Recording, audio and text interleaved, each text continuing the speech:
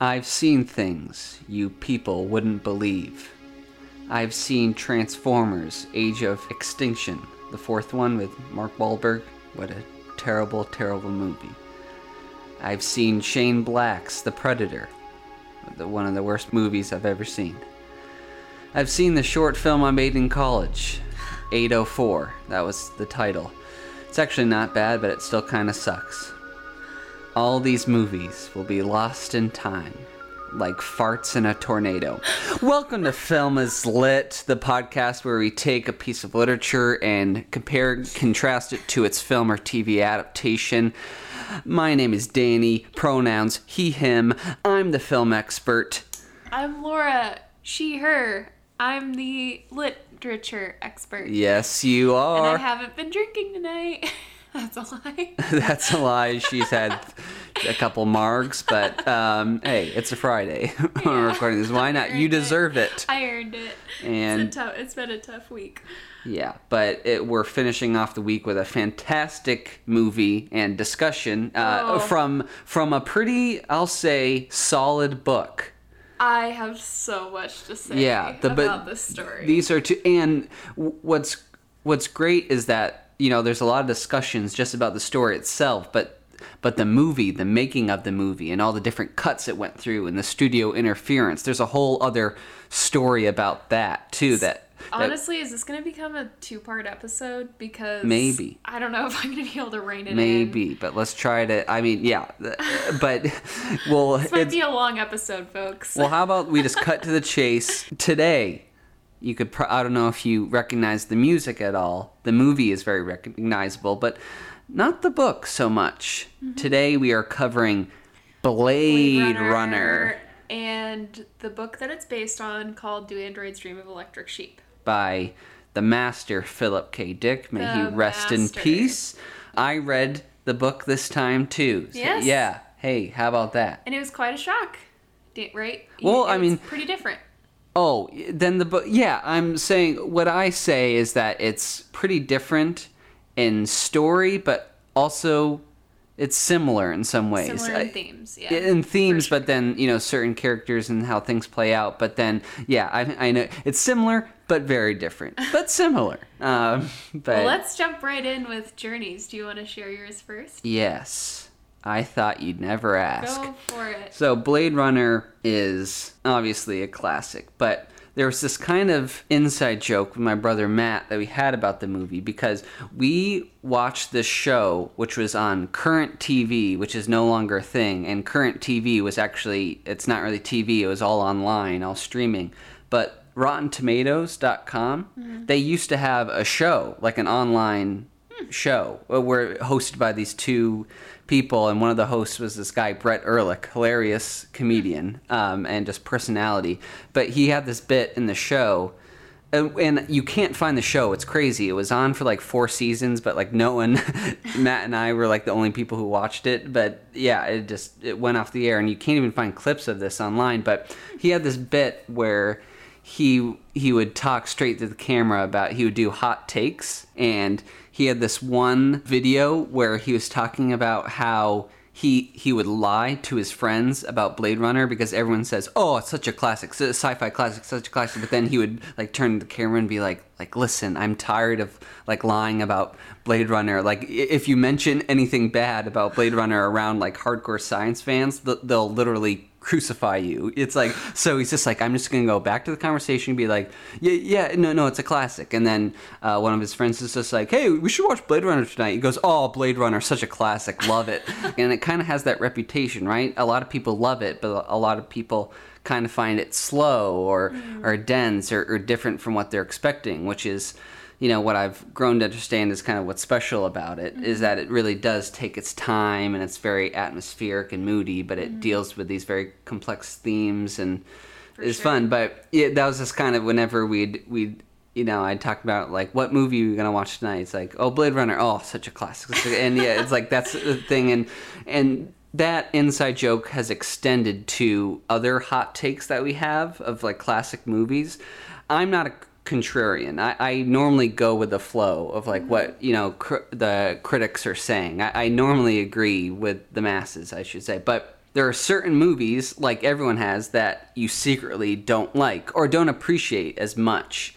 And Blade Runner was one of those movies until I started really getting into sci-fi in college, and that kind of turned around for me. And also another hot take, this has nothing to do with Blade Runner, but The Godfather Part 2, now I should say, still an amazing movie, but people always compare, you know, Part 2 to Part 1 of The Godfather and like, oh, which is better? But like they're, you know, two of the greatest films ever made. My opinion is that I think Part 1 is far superior than 2. And you say that around cinephiles and they'll lose their minds, right? Uh-oh. So I normally don't say that. I normally just lie and be like, oh yeah, Godfather Part 2, such a classic, such a great... But the truth is, I think it's a great movie, but I don't think it holds a candle to the first one.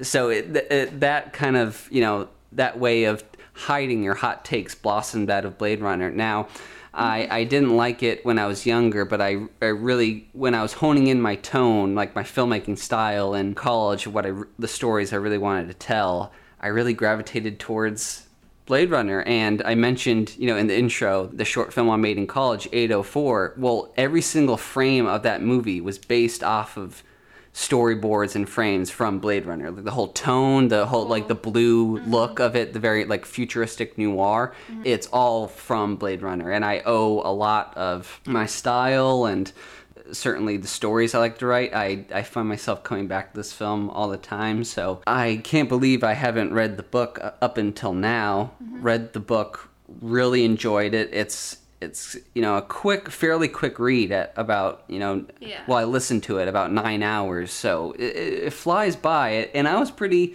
compelled by it, and I look forward to discussing the changes between the book and the movie. But how about you? What's your journey with, you do the book first, and then the movie. I have a very long journey with this story. So, hitting the ground running... Early in my childhood, I remember this being on television a lot in my household. I think this is one of my dad's favorite films, and so anytime we would come across it on TV, he would stop and watch it. And then as soon as VHS came out, DVDs, I don't know if we had it on VHS, but we certainly have it on DVD. And I had never seen the full movie until college when I took the class that inspired this podcast called Film and Lit. Right, not Film is Lit, not this pod. I really had to think about that for a second. Right. So I had also not read the book, and I wasn't excited to jump into this because, as I've mentioned before, sci-fi isn't my jam necessarily.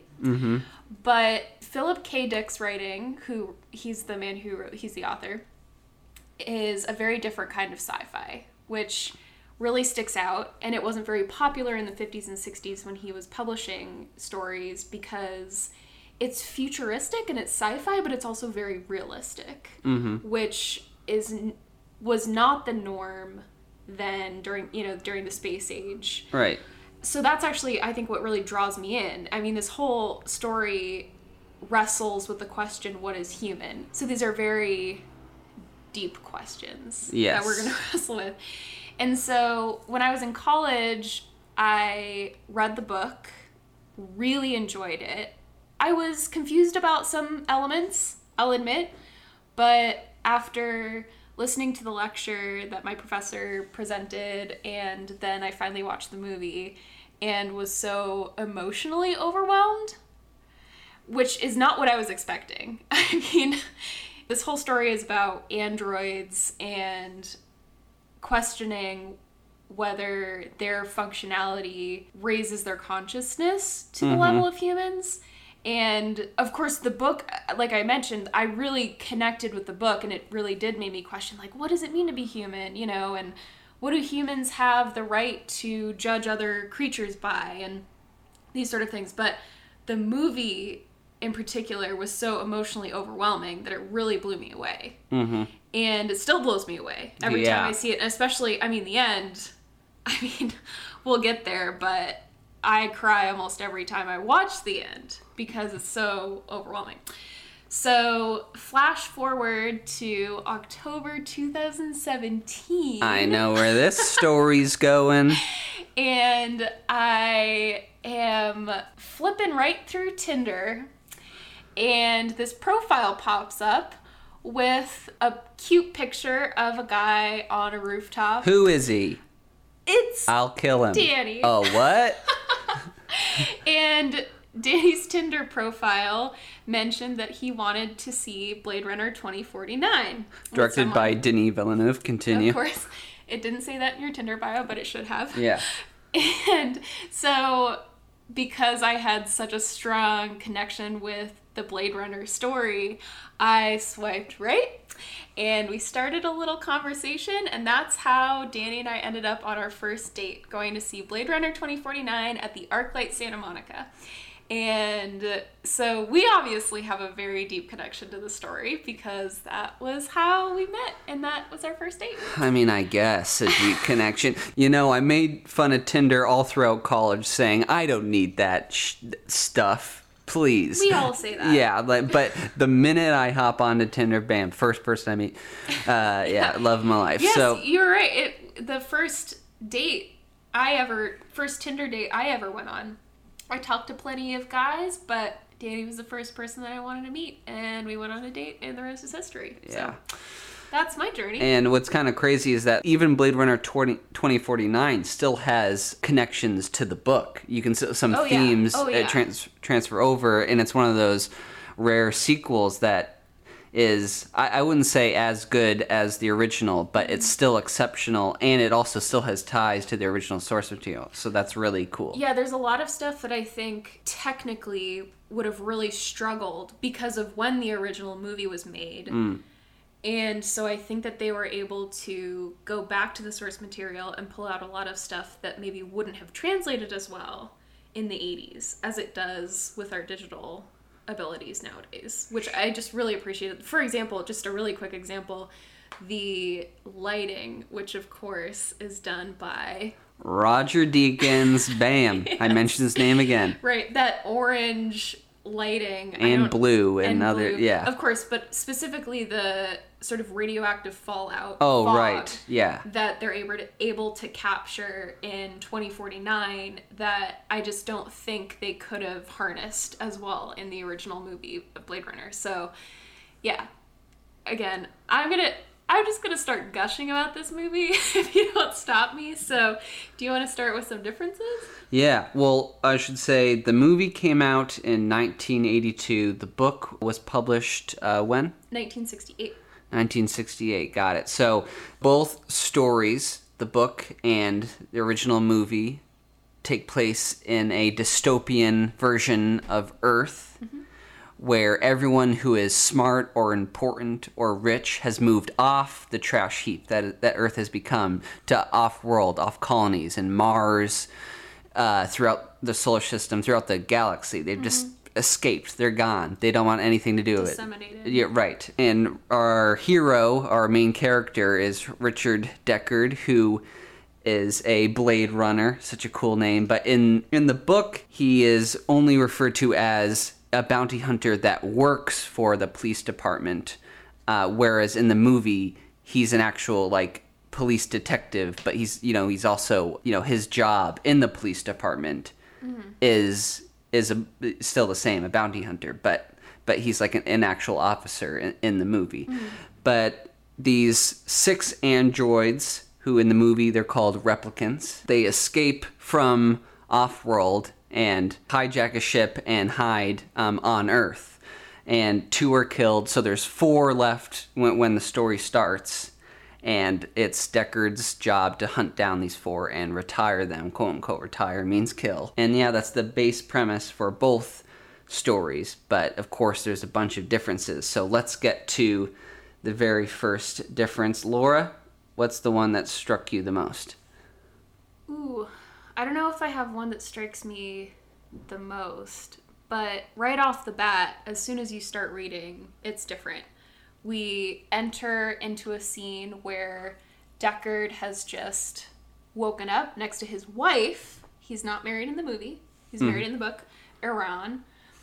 And they have this long conversation about how to wake up and how to jumpstart their day and what kind of emotion they want to preset on this little mechanism that sets their emotions. They have a bunch of different kind of settings from like 0 to like 800 or 900, and each one has an emotion that you're able to like jolt into your body. So if you want to be happy or sad or depressed or ready for the day, like you have to preset your settings, and that's how you are able to sort of wake up.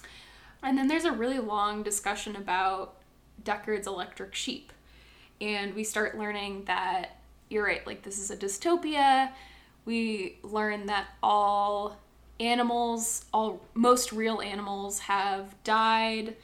Most humans have evacuated the Earth because of this radioactive fallout, because of what they call World War Terminus. And then Deckard goes to work, starts his commute, sort of.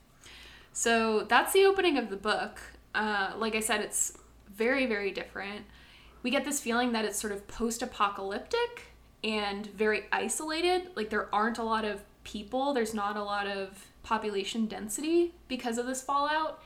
And like you mentioned before, everybody who's left the Earth is either smart or useful or rich in some way, and they've decided that they're too good to populate Earth, kind of. And everyone who's left behind is described as like a chicken head or some kind of cast-off that either doesn't care about the living situation on Earth or has been almost like backwardly exiled, right?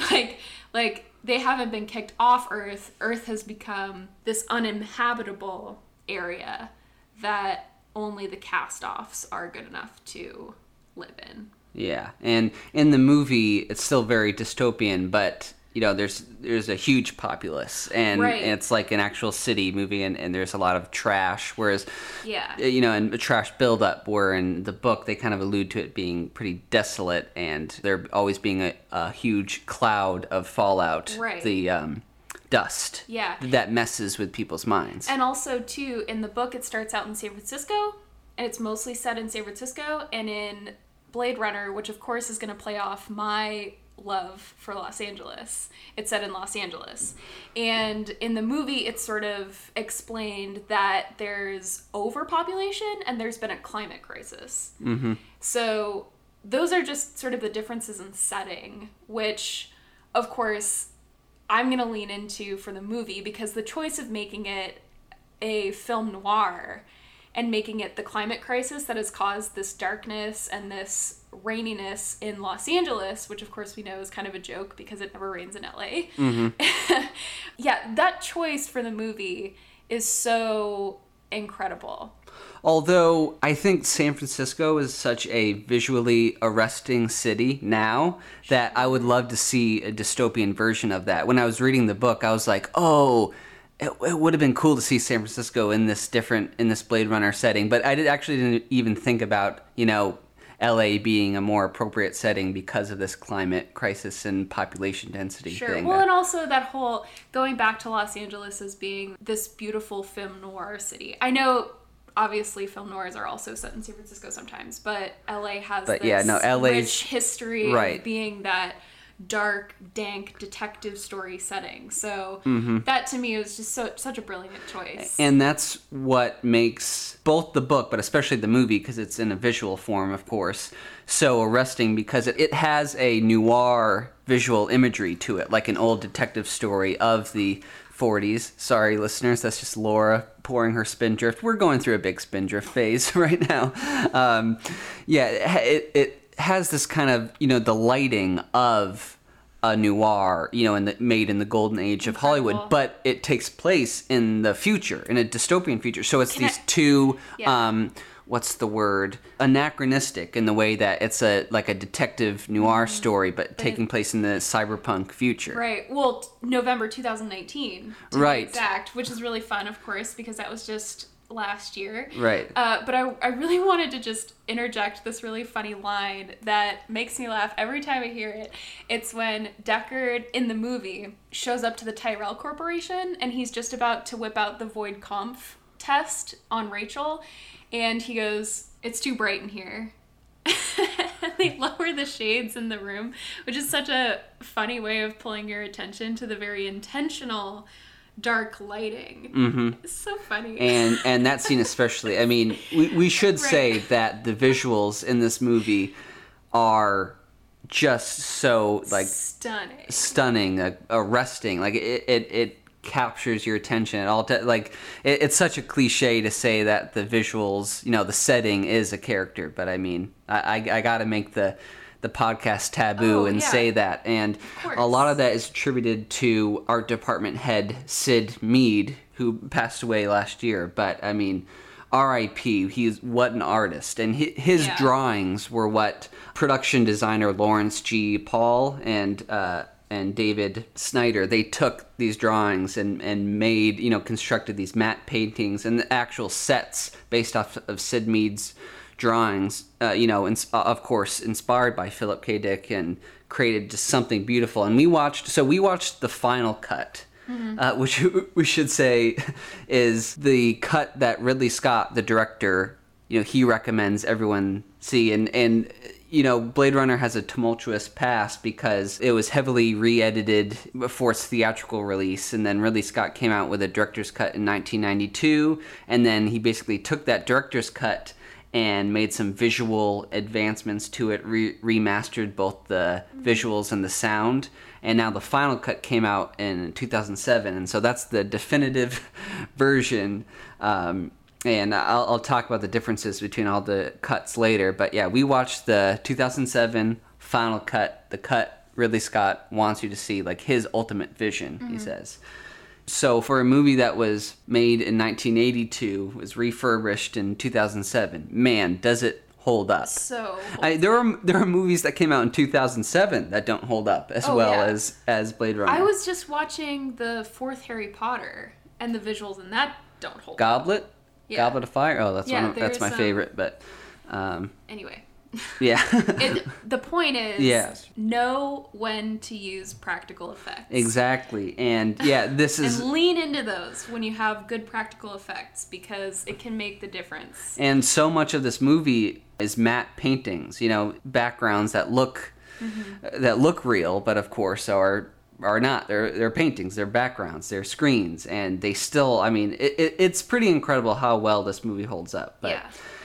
But also, I think for a book that was written in the 60s, it still is pretty dang modern. And what I really liked about the book that is not in the movie really at all is what you're saying about animals are really valued, and people want and most people have electric animals, like Deckard has electric sheep, and he has such a deep depression within him that he can't own a real sheep. He has this longing that's so well realized by Philip K. Dick of him just wanting to finally come across a real animal and to buy it. And the only real reason he is a bounty hunter in the first place is because he gets paid $1,000 per android that he retires, and that type of money is a lot of money for their current economy.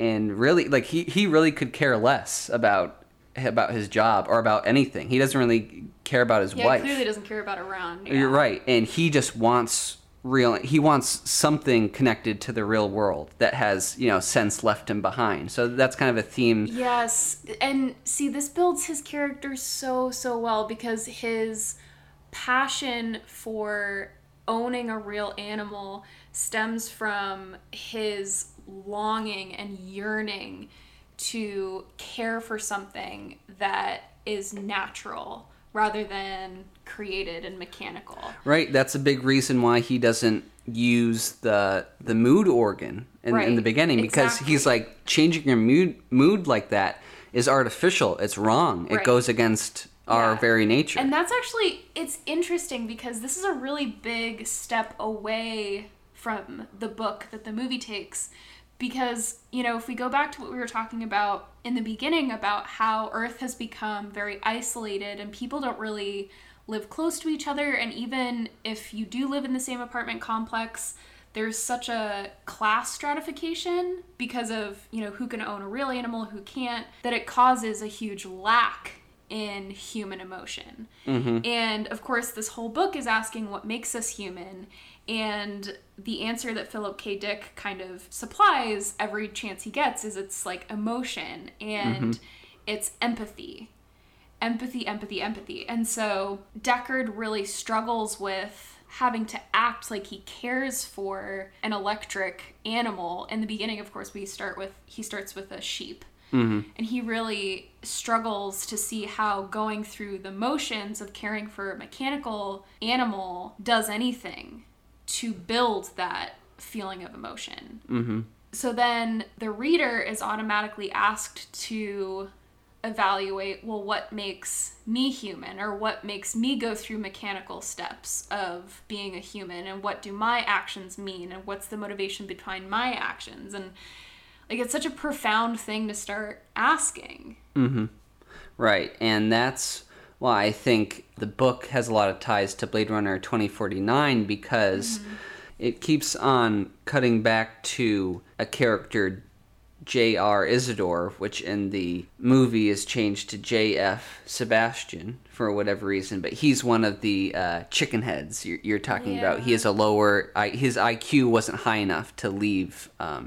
His IQ wasn't scored high enough because of... Right, yeah. Right, because it's like a whole comment on social constructs, but... And he, like a lot of people in the society, ascribes to the religion Mercerism. Mm-hmm. And at the end of the book, Mercer, this guy, is exposed as a fraud. And he showed that, actually all of his... religion is fake. It was built on a soundstage. And what happens is that people, like JR specifically, and then Richard Deckard, even faced with the fact that their religion is exposed as fake, it doesn't matter. They decide to believe in it anyways, because it's that belief that, lends to their identity, that lends to their meaning in life. And with Blade Runner... Humanity. You're right, humanity, exactly. And in Blade Runner 2049, for a large portion of that movie, a certain character thinks that they are the chosen one. And then they learn towards the end that, no, their original beliefs were right. They're a replicant. And that revelation shows that, exactly what you're saying, what does it mean to be human? It's the fact that he believed he was human, that made him human. Right. And just the fact that, it's he, for that brief period of time, and just discovering that you're actually not human, it actually doesn't matter, because... Right, it doesn't change anything. It doesn't change anything, right? Yeah.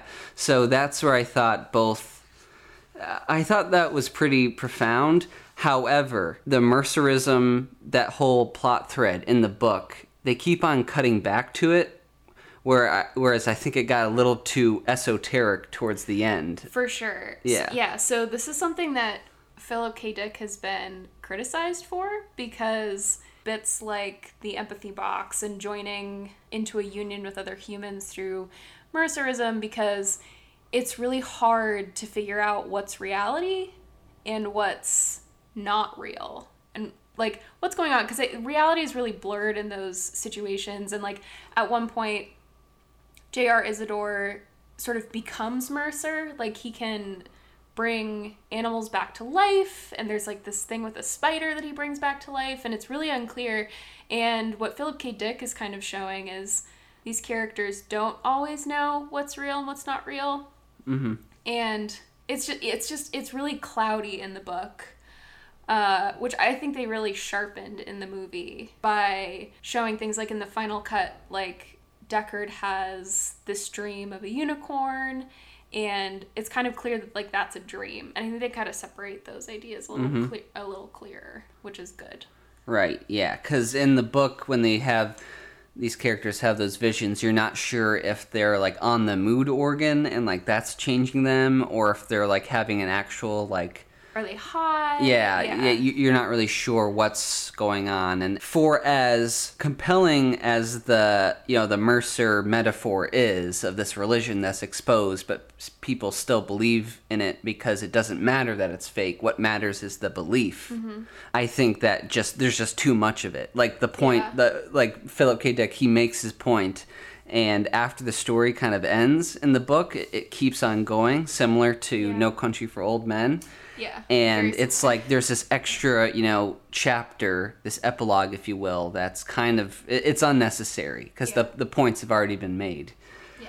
Well, let's go back to sort of a difference in motivation for the androids. So in the book, it's really clear that the androids have been created by the Tyrell Corporation to be slaves. Right. And in the book, it's Rosen Corporation, and in the movie, it's Tyrell. Another Thanks change. For calling me out. Yeah. So, the Rosen Corporation specifically manufactures androids to be slaves on the off-Earth colonies of humans. And so the androids have kind of a single-minded goal of escaping slavery and integrating into human life or Earth life because they're sick of being slaves, which is valid. Mm-hmm. But in the movie, the androids are a lot more idealistic. And Roy Batty has convinced the 6 androids to come to Earth to sort of extend their lifespan because he's obviously started to develop the emotional maturity of a human. And he wants to extend that richness of life rather than being treated like this disposable robot that he was manufactured to be. Mm-hmm. And that I actually think leans into the question of what makes us human even better than the book. I think it pushes it further. Right, because in the book, they just, like you're saying, they just want to escape because they don't like their lives as slaves. Which is fair, but they're not chasing that emotional catharsis that Roy Batty is obviously chasing in the movie. Or it doesn't even seem like they're aware of their condensed lifespan. Right. And even if they were, it's like they don't really care about longevity. They just care about like moment to moment feeling. Right. Whereas in the movie, they make it clear that like by this point in their lives, these androids have developed, quote unquote human emotions, like the will to live on, to live a long, prosperous life. And they leave these off-world colonies in search of, they go to the motherland, the heart of it all, or fatherland, I should say, with Tyrell of trying to get, their literal father and God to extend life. But Tyrell kind of gives a very human answer in saying that, like, you have been coded, kind of like humans have been coded, but, we just have different coding, right? And your coding has been set, your life has been set, now you're going to die when it's natural for you to die. Right. And... natural for you to die. That makes me cry because of what happens in the end. And it's funny that their deaths are, after 4 years, are natural to them, but it's not natural to human life. But that's kind of the thing. It kind of goes into the argument of, humans are living longer these days due to modern medicine, which is good. Mm-hmm. But then, there's always these stories in sci-fi of like, when's the cutoff? Like, if you can live forever, like, should you live forever? Right. There's a really famous Doctor Who episode of this woman who is like 1,000 years old and she's just a piece of skin with a face. Right. Yeah. Yeah. It's like, you see these stories pop up, again and again of like, okay, you now can extend your life to 150 years with like robot parts, but the more parts you add, the more you become like a robot and less like, more like a robot, less like a human. And again, circling back to what does it mean to be human? And I think you're spot on with it. It's like, it's about feeling emotion and like believing in meaning, I guess. Yeah, well, and see, that's why I think it's so powerful to see Roy's anger in the scene where he kills Tyrell, because he's so vindicated in wanting more of the human experience. Like, it's so tragic that he knows that he's probably only going to have 4 years to live. And he might not know exactly when that timeline is supposed to end, but he's clearly nearing it. He can tell. That's why he's commandeered a ship to come to find Tyrell and see if he can extend it. And his anger in that scene is so rightful, I think, because he was only given a fraction of what humans are normally given, and he's only been able to sort of go through adolescence, right? If that makes sense. Yeah. And so it's not fair to have a human play the role of a god and give that life, but because of the fear of them integrating and becoming just as human, or perhaps even more human because of their intelligence, to put a lifespan on that of only 4 years, just because the human is afraid of what the android could become. So his anger is like, it's so understandable and it's so tragic. Yeah, and that's the thing. This might sound pretty schlocky to say, but Tyrell is not creating life. He's creating death. Right? Yeah. He created androids who are, with their superior intelligence, have surpassed humanity at every level. You know, physicality, intelligence. You know, they have beauty, right? They have such a complex mainframe that they literally develop human emotions. So from now on, what Tyrell does is he codes in death, right? Yeah. to his babies, which is such a kind of a sinister thing. That's why Roy is angry, because it doesn't give him the opportunity of becoming a fully developed thing that can experience the joys of life. Like, he can't get married and he can't have children. He clearly has developed emotion because we see that he kisses Pris and he has emotional relationships with the other Andys. And you don't see until the end, but, like, he's this Jesus figure, obviously, that has the right to have those experiences. And it's asking, like, if humans have the ability to create life, do we have the right to judge what makes a human better or worse than us? And is it right to give that a cutoff? Right. And no, like, I think is like the answer is like, no, that's not fair. Exactly. That's not our right. And that's precisely why these Andys, as they're, nicknamed in the book, and replicants in the movie, that's why they're such complex, compelling villains, because sure, they are murderers, right? They're clearly psychotic in some senses, but they also are, I mean, basically more or less human. Right, well, by that point. Right, and Deckard has the line, it's not my problem if they act normally. Right. It's my problem if they cause trouble. Yeah.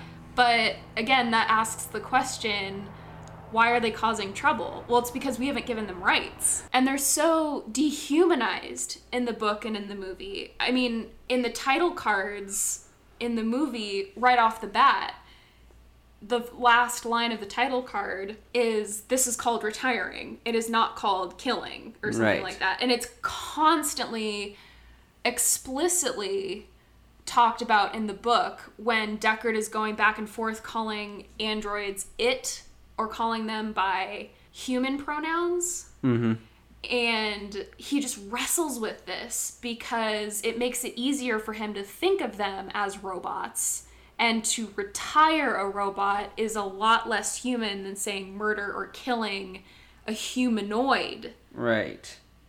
So, yeah, I mean, there's just, like, this is incredible. It's so, and it's honestly really relevant to language that hate groups today use. Exactly. Hate groups have always used this dehumanizing language. I am currently reading Oil for the podcast.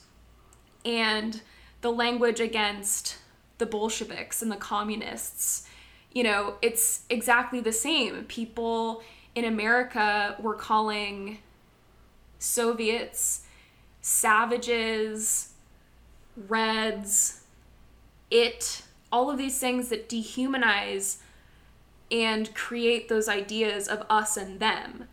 And that makes it so much easier to propagate violence against another group even though if we all would just come back and say, we're all human, we all have human rights, it would be a lot harder to decide that that group, quote unquote, deserves harm or deserves death or deserves incarceration. Mm-hmm. So these ideas are, like you were saying earlier, anachronistic, because as long as people continue to talk about us and them, it'll be easy to have this story apply to one group dehumanizing and propagating violence against another.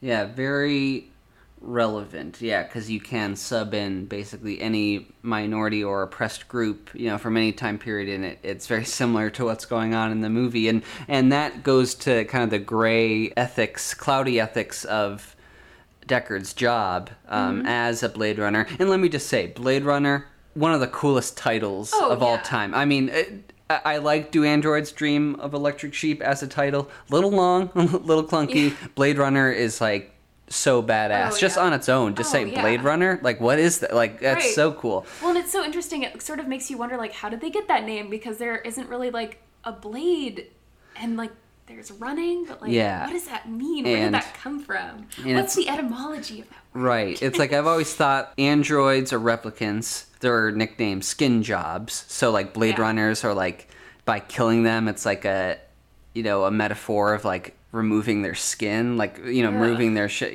something like that. That's what I mean. I don't know if that's so dark. Why, but which is but speaking of Deckard, this goes to the next biggest change, where in the director's cut and the final cut, they have that unicorn sequence, which Deckard dreams of a unicorn, and at the end, Gaff, this character Gaff is not in the book. He puts an origami unicorn at his door, because he visits Rachel but decides not to kill her. Mm-hmm. And it's not explicitly stated, but he puts the unicorn origami by his door, just like as a subtle hint, like, I know your memories, I know you're dreaming of a unicorn. So they hint that Deckard is also a replicant. But in the book, they kind of make it explicitly clear that no, Deckard is a human. He puts the Voight-Kampff test on himself and shows no signs of being it. So they kind of... It was funny. The whole time I was reading the book, I was expecting that twist or confirmation. Confirmation that he was a replicant. But it's interesting that Philip K. Dick was like, no, he's human. And I think that it's actually a pretty compelling decision that screenwriters Hampton Fancher and David Webb Peoples, one of them made this decision, I don't know who, but to put in that kind of like, is Deckard replicant? I don't know, and that kind of ambiguity is also pretty compelling and leads to... It's so interesting. The end almost reminds me of The Graduate, when they get on the bus, when Elaine and Benjamin get on the bus, and they're laughing, but then their faces change to, oh God, what have we just done? Mm-hmm. There's the moment when Deckard picks up the unicorn and he smiles and he gets into the elevator anyway. And in my head, that had always confirmed to me that he was a replicant, because he knew that he would have the same lifespan as Rachel. And so he was happy that he wasn't going to have to live so many years without her. And of course that kind of changed when 2049 came out, obviously, and Harrison Ford was cast. But I guess there's that whole theory that there are replicants that did have longer lifespans built into them. Well, that theory is confirmed by the theatrical cut. So, want me to go into this? Sure, yeah. So, this movie... We've already been talking for like an hour. I can't believe this. We still haven't talked about the last scene. I know. So, when Ridley Scott made the first cut of this movie, the producers were like, this is not going to work for us. This is way too boring. People are going to hate this. It's gross. It's slow. I don't get it. So they force is a strong word, but I mean, they're the ones paying for the movie. So they're just like, you're going to include narration throughout the movie, and you're going to include this happy... How terrible would that have been, narration? So the thing is, the theatrical cut has narration in it. I think I've seen clips of that. Yeah, Such a terrible... So I've seen... When do voiceovers ever work? I've seen clips About time, sorry. I've heard and seen clips of the original narration, and Harrison Ford has publicly stated that he didn't want to do the narration. He hated it. He thought it diminished the quality of the movie, which he's right. Yeah. Oh, yeah, exactly. Because he was literally explaining stuff to the audience. And it's all on YouTube. Harrison Ford's narration is the most lethargic, couldn't give a shit narration you ever heard, because that's literally what it was. Ridley Scott went to Harrison Ford's house. He had a recorder, and he just recorded this really dumb exposition that was just spelling stuff out for the audience, because that's what the producers demanded. And Harrison Ford, he literally just talks like that. Like, he's so hating the world every time he comes on his narration. It's the most just slow, dumb stuff you've ever heard. And so at the very end of the theatrical cut, it shows Harrison Ford getting Rachel holding up the origami, but in the theatrical cut they didn't have the unicorn sequence in there. So the only thing that the origami was there for was to show that, hey, Gaff was there and didn't kill Rachel. And didn't kill Rachel, but audiences audiences didn't know. They just thought the origami, it could have been any animal, but in the director's cut they put back the unicorn sequence to show that, like, hey, maybe Deckard's a replicant. But in the theatrical cut, he gets Rachel, and then it cuts to footage that was left over from The Shining. What? Yeah. Oh, wait, no, maybe I did know Yeah, this. so the opening of The Shining, the helicopter footage over the Colorado Rockies. Quote unquote, because it's Montana. Right, exactly. So they used leftover footage from that, which Stanley Kubrick allowed them to use because he shot so much footage. Right. So in the theatrical cut, they used that footage and then showed Deckard and Rachel escaping the city, driving through this countryside. And then the narration comes over and Harrison Ford's like, Tyrell mentioned that Rachel was one of those special models. No lifespan. No. Yeah. Shut up. So, yeah, in the theatrical... That's so fucking dumb. Right. So, yeah, the theatrical cut, mentions that Rachel's special, but they don't say anything about maybe Deckard being a replicant. I would throw my television... Exactly. If I ever saw that, I would throw my television out of the window. So, yeah, Blade Runner was not a hit when it originally was released, because audiences were still confused, but they also were turned off by the narration. It had a budget of $30 million, a big budget movie in the 80s, and it only made $41 million. So that's still, the studio loses money off that, even though they made more than the budget. Remember, the rule is to really be profitable, you need to make about double your budget. That's the general kind of rule of that. Okay. So it was a huge financial loss for the studio, but of course it has this cult following now. But yeah, that kind of, the theatrical cut. Just thinking about the theatrical cut ending, it completely devalues the whole story. Right. Because the whole thing is that life is precious, and you have to do as much as you can with it, with what you have. Right.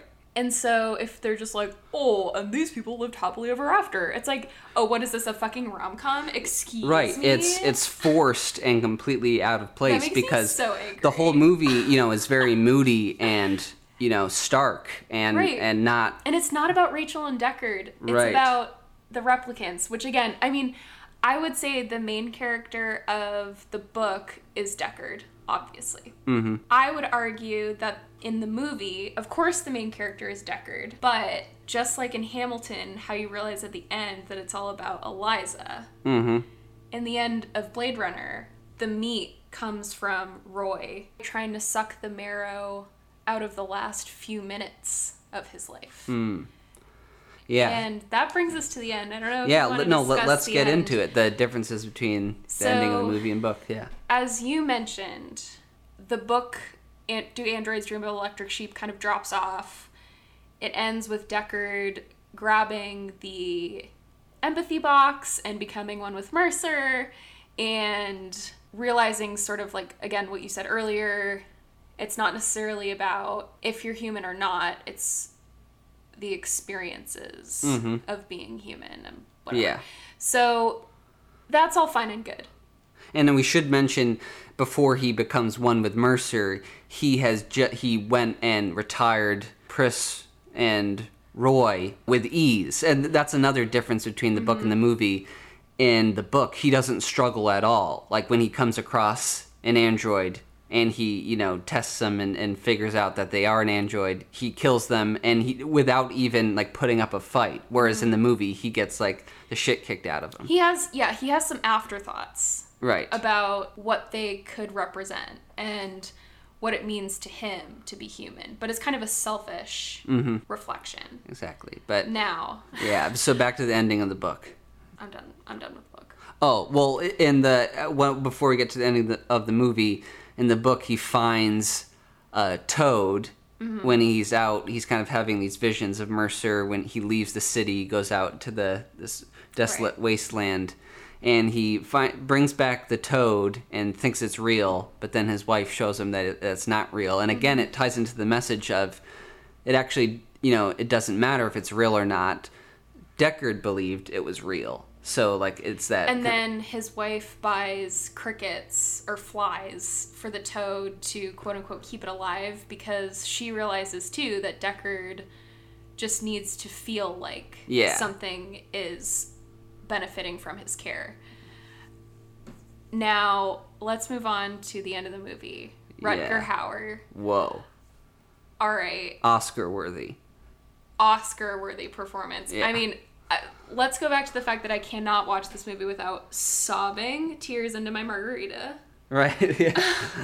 So it adds extra salt to your margarita. Exactly. I salt the rim of my margarita glass with my tears. Yeah.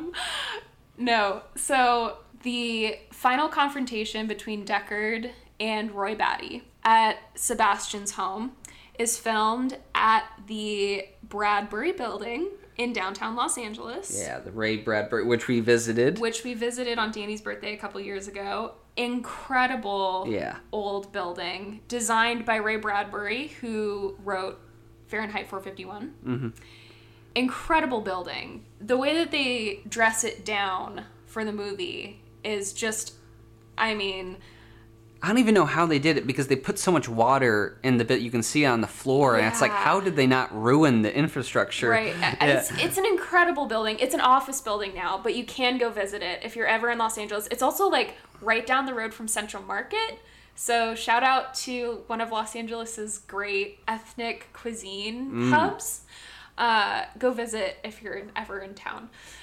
Anyway, you see Roy going through this visceral fight to the end because he knows he's going to die. He pretty much knows as soon as he enters the building, there's going to be a confrontation. He finds Pris. He's heartbroken, obviously, and he knows that, like, this is his end. And from the time that he finds Pris's body on the ground... Which Deckard had just killed Pris. Very violently. In a haunting, and when she's on the floor, like, rolling around like a spider. It's gross. It's really hard to watch. Yeah. And the way that he leans down and, like, puts her blood over his lips, what an actor. Yeah. Just incredible. I could never be an actor. I criticize people's acting, even though I've never been an actor. She's a harsh critic, folks. I'm a really harsh critic, but I also shout out to myself to knowing when there's a great actor. You shout out yourself? Yes. Oh my goodness. Shout out to me for being so good at figuring out great actors. Sorry, I'm good at it. Anyway, the way that he, like, puts Pris's blood over his lips and, like, leans back against the wall is just, like, more than I can handle. # better story than Twilight. Or better love story than Twilight. Yeah, most stories are, but continue. Anyway, so he knows, and he's going through these very human emotions of anger and loss and desperation and fight or flight. Like, he knows that it's either going to be him or Deckard, and even if Roy kills Deckard, he's, like, fairly certain that he's going to die. And to watch all of those emotions play out in the whole scene where he's chasing Deckard to the top of the building is so incredibly sad. Right. It's like, you just see this, he kind of turns into an animal, right? Like, he's howling And, like, all he has left is this will to live. Like, he has no relationships anymore with the androids, and he knows that he's been tracked down. Mm-hmm. And so even if Deckard doesn't successfully kill him, someone else is going to be on his tail. Mm-hmm. So just, he wants to inflict as much damage to Deckard as he can, but then, like, there's that scene where which I cannot watch, when he pushes the nail through his hand. Yeah, and I should say, in the final cut, they added more gore and more footage of that. I can't. Yeah, I can't it's watch gross. That. It's so awful. But it's because he can feel, I think, in my head, this is what I take from it. He understands that his life force is sort of draining out of him, and so he needs to sort of shock his body back into that human pain, like that feeling, because we also know that androids can't really feel cold because they go visit the scientist and they don't have to wear, like, jackets and all that stuff. So, like, we know that they don't really physically experience human sensation. That's it. So then when he finally gets Rick up to the edge of the building, and Rick's dangling off the edge, and he saves him, like, that is so incredible. Oh my God. Because, like, the whole statement with that is that he needs someone to remember him for him to continue living. Right. And he goes through, the 12 steps of grief throughout that whole, he's basically just taunting and messing with Deckard until he finally gets Deckard literally dangling off an edge of a building about to die. And it's at that point he realizes, no, if I do, by saving Deckard, he'll tell my story, at least in some capacity, and he'll realize, he'll see the humanity in androids, and maybe he'll never kill again, which is heavily implied that, Deckard says, I'm done, once Gaff finds him. And then he runs away with Rachel. Right. So yeah, he proves it. Exactly. I think, it's like up until that point, Roy has this murderous rage in him because he realizes not only is he dying, but all his friends have died. He has this human grief to him. Right. And then when he finally sees an actual life that will live on, he decides to preserve it in order to preserve himself in a sense, but to preserve future replicants. Oh. Yeah, I can't. And the lines at the end, I mean. Well, David Webb Peoples had written this long monologue for Rutger Hauer to say when he was about to die, time to die. But it was Rutger Hauer who added the line, "All these moments will be lost in time, like tears in the rain." And that, I mean, poetic. How do you just come up with shit like that? I know. Rutger Hauer, what a fantastic actor, but an even better writer, it seems like. And I'm a technical writer. Right. And it takes me days to come up with cover letters. And this person just, off the cuff, writes a poem in 3 words? Yeah, and kudos to Fancher and Peoples, who were proud enough to admit that one of the best lines, not only in the movie, but in history. In cinematic history. Was written by one of the actors, not them. So, yeah, that's... and then, okay, so we get to his death, and I think the other really tragic thing, and the thing that makes Roy Batty stick out, is, of course, he's the only replicant that we see naturally die. Right. A death. Deckard could have easily, pushed him off the building or whatever, but he witnesses this 1.5 or 2 minute sequence of Rutger Hauer / Roy reflecting on his very short life as he dies. And it's just so tragic, you watch this very healthy looking, beautiful, intelligent, ethereal creature die. And he's just, it's so emotionally overwhelming that I can't handle it. Right. And kind of the irony of the whole situation is, even at 4 years old, Roy has lived more life than Deckard has in his 38 years of living. Probably, mid-30s. Right, and you know, because based on his situation, being a soldier and a slave off-world, the things he's had to do, the places he's been, both beautiful places, but harsh environments like Mars with these windstorms that they have there, and Orion, like, attack ships on fire off the coast of Orion. Like, there's just, you know, a huge kind of poetic irony there of him being so young, but yet he has this wise perspective that even Deckard hasn't reached. Right, as a human, right? Or, well, Deckard is probably a replicant, but... Right, but he thinks he's a human. So, right, yeah, and totally. and that's exactly the point, is that he does think he's human, and it doesn't matter if you are an Andy or a human. It's just, it's like what you believe and what the meaning you find in the things you do in the relationships that you have. Right, and having Deckard experience Roy peacefully dying this natural death makes him confront his mortality.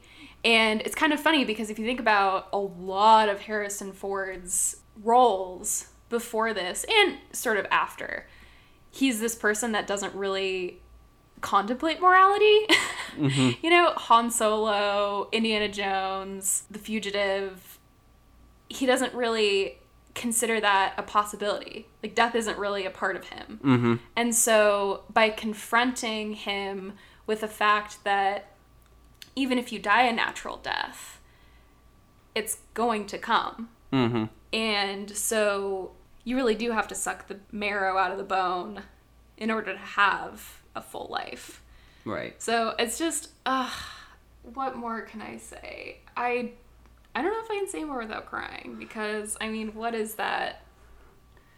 Every human has to do that. Yeah, the movie is definitely way more profound. And in the book, by the time Deckard retires all the Andys, he hasn't come to that revelation yet. Of course, he's developed feelings for Rachel, but he still doesn't view other androids with any sense of sympathy. And it isn't until he gets overwhelmed by this experience after the fact that he takes this very existential trip out into the fallout areas of, what is it, Oregon or Washington? Yeah, I think, Oregon. And he has this, very esoteric vision of Mercer, becomes Mercer, and the book just keeps on going on. I'm like, oh, I kind of should have ended by now. But when he does take the frog back, at this point when you're reading it, it does seem like he's found a real animal, and it makes sense because he's traveled so far from San Francisco. It's like, oh, maybe animal, he would find a stray animal here, but the heartbreak in having him figure out that no, even this little toad found far away from home, even that's fake, I thought was pretty depressing and really drove home the point. But like you had said earlier, there's that just extra hour of him wandering around being Mercer, and it's kind of weird. And yeah, so the book kind of drops off, whereas the movie has just such a profound ending, at least the final cut. Yeah. With Roy giving that monologue. I mean, you can't beat it. Yeah, and in the book too, I just don't think the theme of what makes us human is confronted well when he has sex with Rachel. In the book, it's like this experiment about how, can I still kill an android if I've had sex with it? Mm-hmm. And that's really... Yeah, it's a little... Yeah. And this whole time too, he's cheating on Aran, his wife, with Rachel, but he doesn't even consider it cheating because it's just a robot. Right. And it's just really, it's like he uses her to just sort of run this experiment on him about am I human if I start feeling emotions for androids? It's just, I think that's... right. It was a smart decision to make him a bachelor in the movie. Yeah. Yeah. And the fact that he escapes, and again, it embodies the fact that he's learned the lesson that Roy was sort of unwittingly giving to him, is even if Rachel has 4 years to live or 2 years to live, or even if you have 2 years to live, if you have feelings for her, don't get caught up in the complication that she might not be quote unquote human. Mm-hmm. Just enjoy what you have with her, and then what more can you do? Exactly. Oh my god. Do androids dream of electric sheep, though? Yeah. Hopefully we've answered that question. Right, exactly. Shout out to cinematographer Jordan Cronenweth.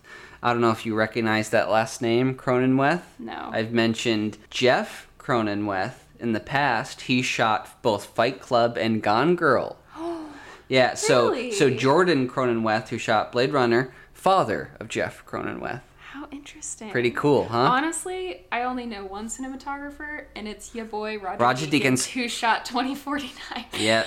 Are we into fun facts? Oh, I have a couple fun facts. Go ahead. Quick fire. Did you know, you may have done this with your research, but did you know that a company called Hanson Robotics built a Philip K. Dick robot? No, I didn't. You didn't know that? No. It's very strange. There are a lot of videos on YouTube. So in 2005, this company thought it would be really funny and interesting if they built literally a Philip K. Dick android. And again, it's kind of creepy because he just sort of sits. It's totally humanoid, except for the back of his head is sort of removed. Did they not get... He was trying to tell him, don't do this. He's rolling in his grave, being like, oh, God. Yeah. But the creepiest thing about this robot is that it was on display at a technology conference. And it was pretty interactive. Like, it's kind of funny because it's early 2000s and he's just sort of sitting in this room on a sofa and participants come in and the scientists are like, okay, ask him a question. And they ask him questions and he like doesn't really quite respond. It's like, what's your favorite color? And he's like, I'm Philip K. Dick. So it's like, it wasn't great. But anyway, on the flight back from the conference back to San Francisco, Ooh. The robot went missing. Whoa. And they've never recovered it. But they built like a second version. So there's another version of Philip K. Dick. Two versions. Uh-oh. So creepy. And then it's going to be like, which one's the real one when the first one comes out of the bushes? Anyway, it's kind of interesting. Just look it up on YouTube. It's kind of like a fun fact. My second fun fact, I was lucky enough to grow up in a part of California where lots of celebrities live, and I got to see Harrison Ford on a baseball field when my brother was playing Little League. His son was trying out for the baseball team that my dad was coaching for, and my dad texted my mom and I, and he was like, come down to the field, Harrison Ford is pitching to his son. I was like ran over there and I got to see. So he's on my like celebrity have seen list around Los Angeles, which is I think is kind of a fun fact. He had his earring in and he had a little pitcher's glove. It was very, very cute. And I love Harrison Ford, so I thought I'd share that fun fact. Wow. Brag much? Yeah. I met Meryl Streep. No, I'm kidding. You did. Laugh it up, fuzzball. Anyways. I guess that's it. Exactly, yeah. 4 stars in the movie, obviously. Yeah. The book is really solid, but we could have cut out a lot of the Mercer stuff, and the ending goes on a little bit. But otherwise, really solid. It's a solid 3 out of 4. Definitely read it if you're a fan of sci-fi. And it's also a cool experiment, to see how the changes that Ridley Scott and screenwriters Fancher and Peoples made, and Rutger Hauer, too, with that line, too. I mean... 3 out of 4 stars for the book. I mean, it's an easy read. For sure. Yeah, I'm sitting exactly where you are. 4 stars out of 4 for the movie. Oh, such a classic. Such a classic. 3 out of 4 for the movie, and 3.5 out of 4 for 2049, just because it's a little long. Yeah, but incredible movie, great follow up. It's one of those things where I didn't ask for it, but it brought Danny into my life, and it's pretty good. It's pretty good. I mean, here's the thing. It's like nails on a chalkboard when people say the original Blade Runner is slow, because it's like, I don't feel that at all. Oh, no. But I completely understand. Blade Runner 2049, it is too long. Yeah. It's 163 minutes. As you know, I cut it down on my own to 135 minutes. It still is a little long at that, but I couldn't cut any more just for, the material that I had. That movie is too long, but yeah, it's still great too. 3.5 out of 4. I agree with that movie. All right. Well, we'll let you go. Go. I know you got things to do. Got to go to work. But we'll be back next week with Mansfield Park. Hell yes! So excited. Now, I know. I haven't seen the movie, so we'll see how that goes. Yeah. It's not my favorite Jane Austen novel, so you'll hear my critique next week. All right. Well, thank you for listening, and we'll see ya on the next one.